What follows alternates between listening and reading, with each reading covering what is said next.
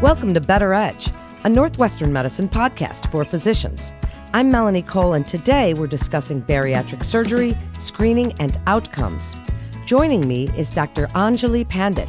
She's an assistant professor of medicine in the Division of Gastroenterology and Hepatology, and Caitlin Fiore. She is an advanced nurse practitioner in the Division of Gastroenterology and Hepatology, and they're both with Northwestern Medicine. Caitlin, I'd like to start with you, and thank you, ladies, for being with us so much. So, Caitlin, what does the bariatric program at Northwestern Medicine offer, and how does it differ from other programs around the country? What's unique about what you're doing at Northwestern Medicine? I think the greatest thing about our program here at Northwestern is that we really do try to offer a comprehensive and integrated care plan to our patients. We recognize that weight loss and obesity are a really complex and sensitive medical condition, so we try to offer a really integrated team of medical professionals to address obesity from every point of view. We have medical providers, dietitians, psychologists, and physical therapists, just to name a few of the providers available to address this issue with our patients. And the fact that we're housed within the Digestive Health Center allows us to have a physical space that's appropriate to care for our patients and an unlimited availability to collaborate with all members of the team to make sure that each patient is getting an individualized and personalized care plan. Dr. Pandit's office is directly across from the workstation that I sit at every day. So if we have questions, we have that easy availability to just kind of float across the hallway and discuss our patients. The weight loss surgery program at Northwestern has also been recognized by the accrediting body, the American College of Surgeons, and MBSAQIP, which is the Metabolic and Bariatric Surgery Accreditation and Quality Improvement Program, as a center of excellence. And this means that we meet really high standards of care, both in our patient outcomes, as well as in the preparation that we provide for our patients, the facilities that we have here at Northwestern, and the education that we provide for both the patients and our staff to ensure the best possible outcomes for our patients. Obesity is really an epidemic, and there was a recent article that was published in the New England Journal of Medicine that predicts that by 2030, nearly 1 in 2 adults will have obesity, and that the prevalence will be higher than 50% in 29 states and not below 35% in any state. Those are really daunting numbers to consider and really demonstrate the importance of a comprehensive obesity treatment program like the one we have here at Northwestern Medicine. Wow, those are daunting statistics, Caitlin, and really it is such an epidemic, and even with our children. So tell us right now, in these unprecedented times, Caitlin, how has the program Evolved Care for patients during this pandemic? How are you navigating the situation? What's changed? Our program, like I think pretty much everyone out there, has had to really pivot quickly so that we could continue to provide quality and safe care to our patients. I am so proud of our team here and their ability to pivot really rapidly and effectively over to a primarily telemedicine model. We've had really rapid instruction on the use of MS Teams and Doximity, and we've been able to keep up with our patients virtually, which has been really important to support them through this time of increased snacking and decreased exercise that I think most people are experiencing. We have switched all of our preoperative classes to a virtual classroom, which still allows our patients to see and interact with our dietitian class leaders. And we've also been able to create a virtual information session and virtual support groups to help new patients access our program and established patients continue to find the support they need, all while being able to stay in the relative safety of their own homes.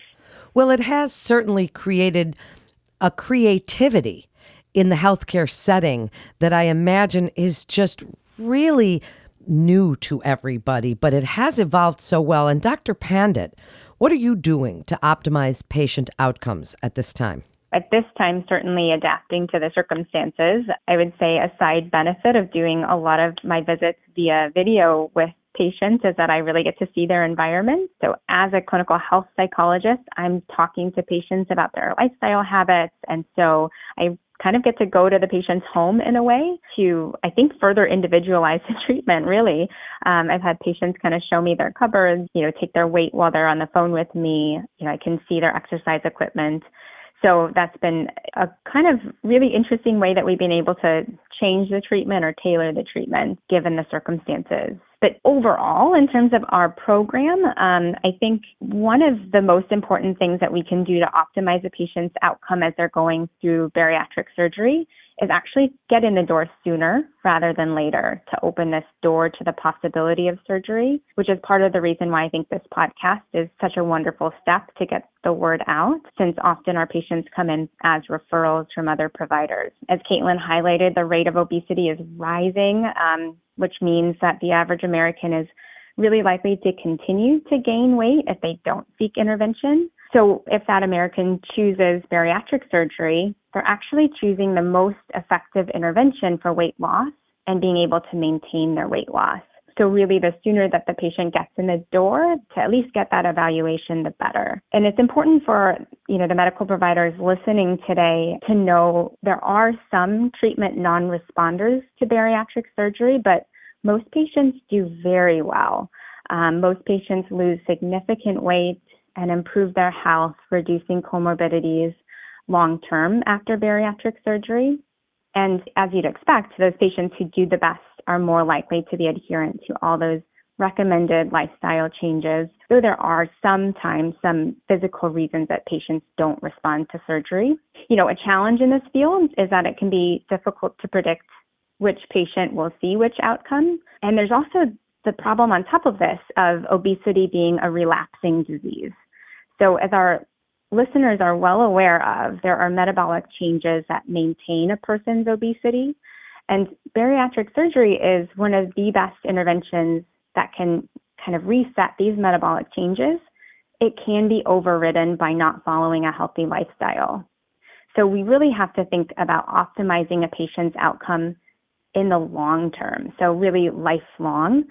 And this requires an ongoing assessment of a patient's obesity or overweight status and recommending treatment as it's needed. The best way to do this is to continue to have patients follow up with us, their bariatric surgery program, or an obesity specialty program like the Center for Lifestyle Medicine here at Northwestern, since there's really good evidence that in addition to lifestyle changes, many anti-obesity medicines are effective for use in these post-bariatric patients. I think another really great benefit of our bariatric program here is that we're really co-located with the Center for Lifestyle Medicine team. So the obesity program, really work in tandem or hand in hand with each other. Another way we optimize outcomes is offering a monthly facilitated support group for our post-operative patients.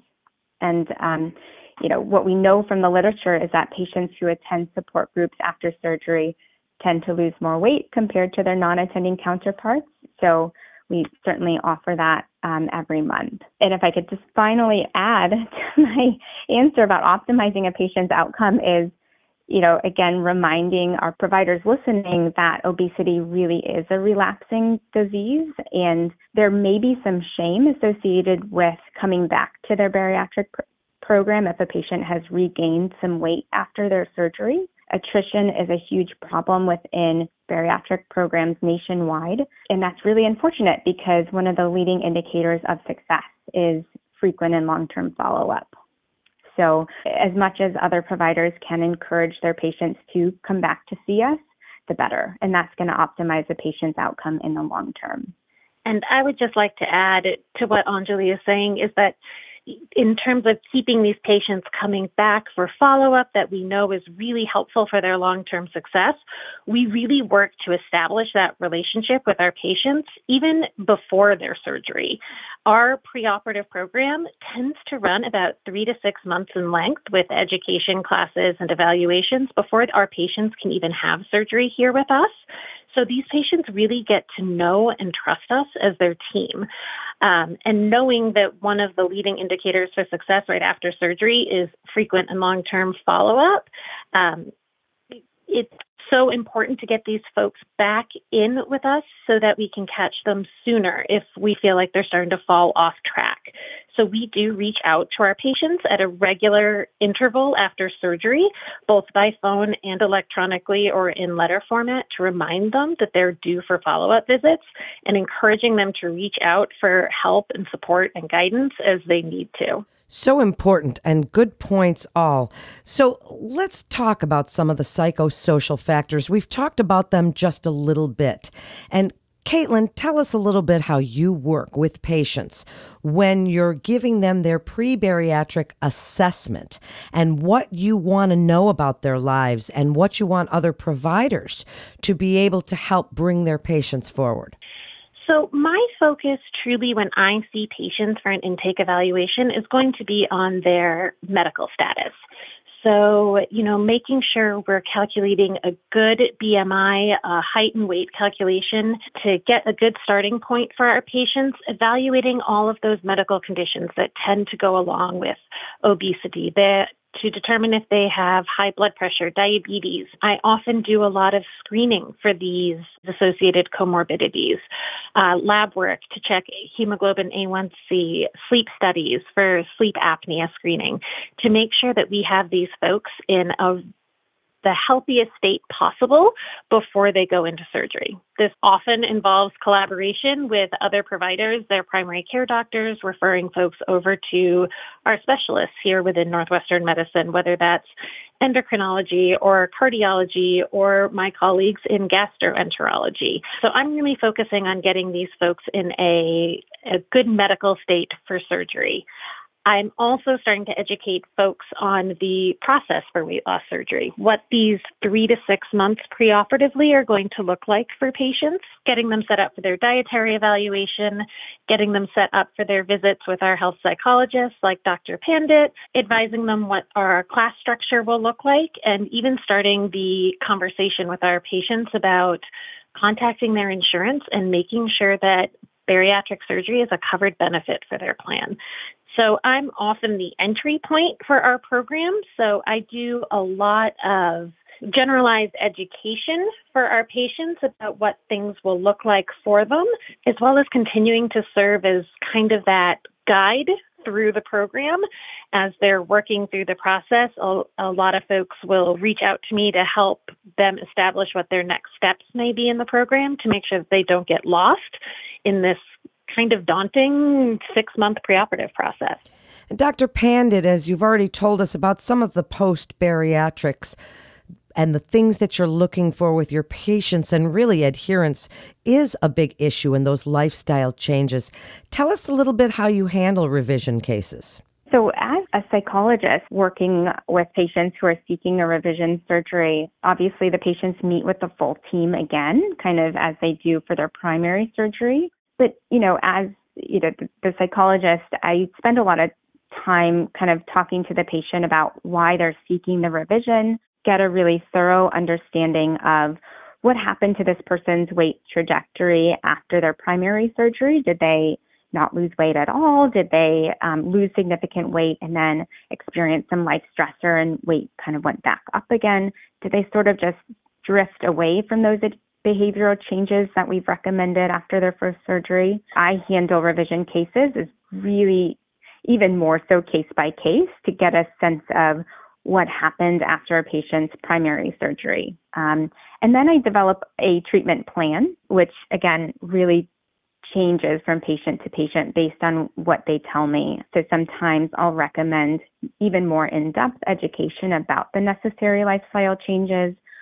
Oftentimes I'll encourage patients to have family members attend visits with them so they can also gain this information and reinforce to the patient while they're at home.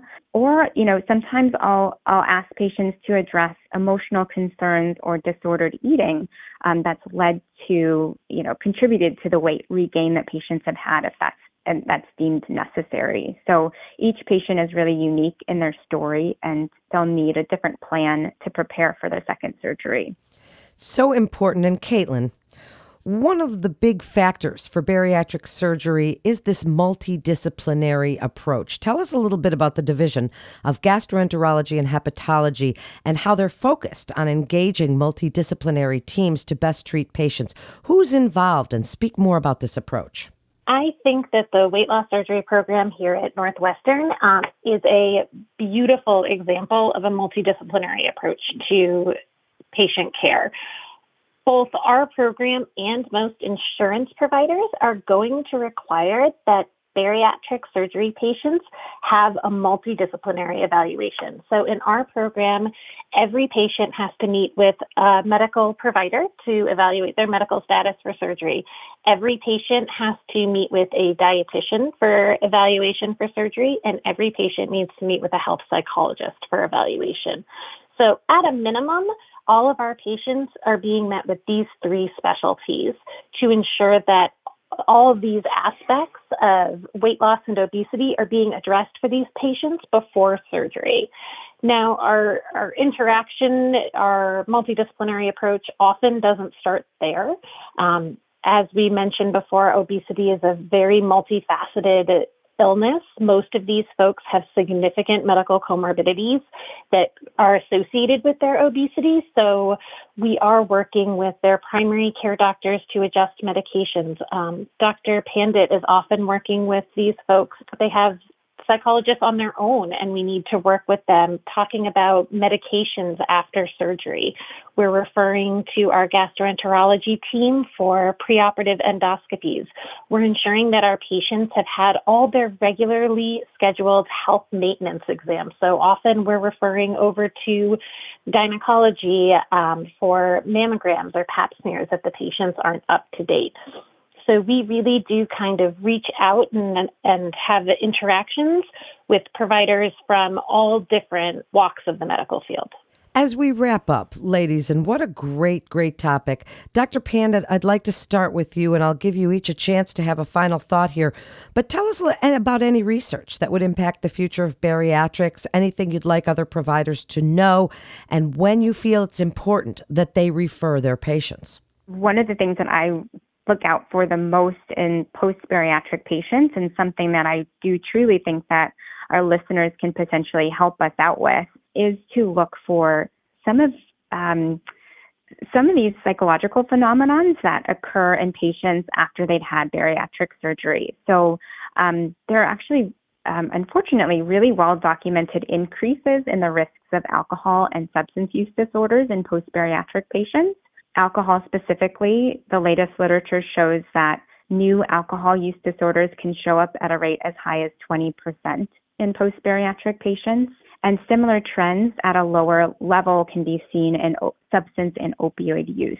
So, mechanisms for this, are really due to the pharmacokinetic changes that occur in a patient's body as they're processing, alcohol or different substances, which we think leads to an increased drive for consumption of those substances. But, I'm bringing this up because I really am hopeful that other providers, if they note that a patient has had bariatric surgery, to ask these sorts of questions about a patient's health habits, specifically with alcohol and substance use, even mood.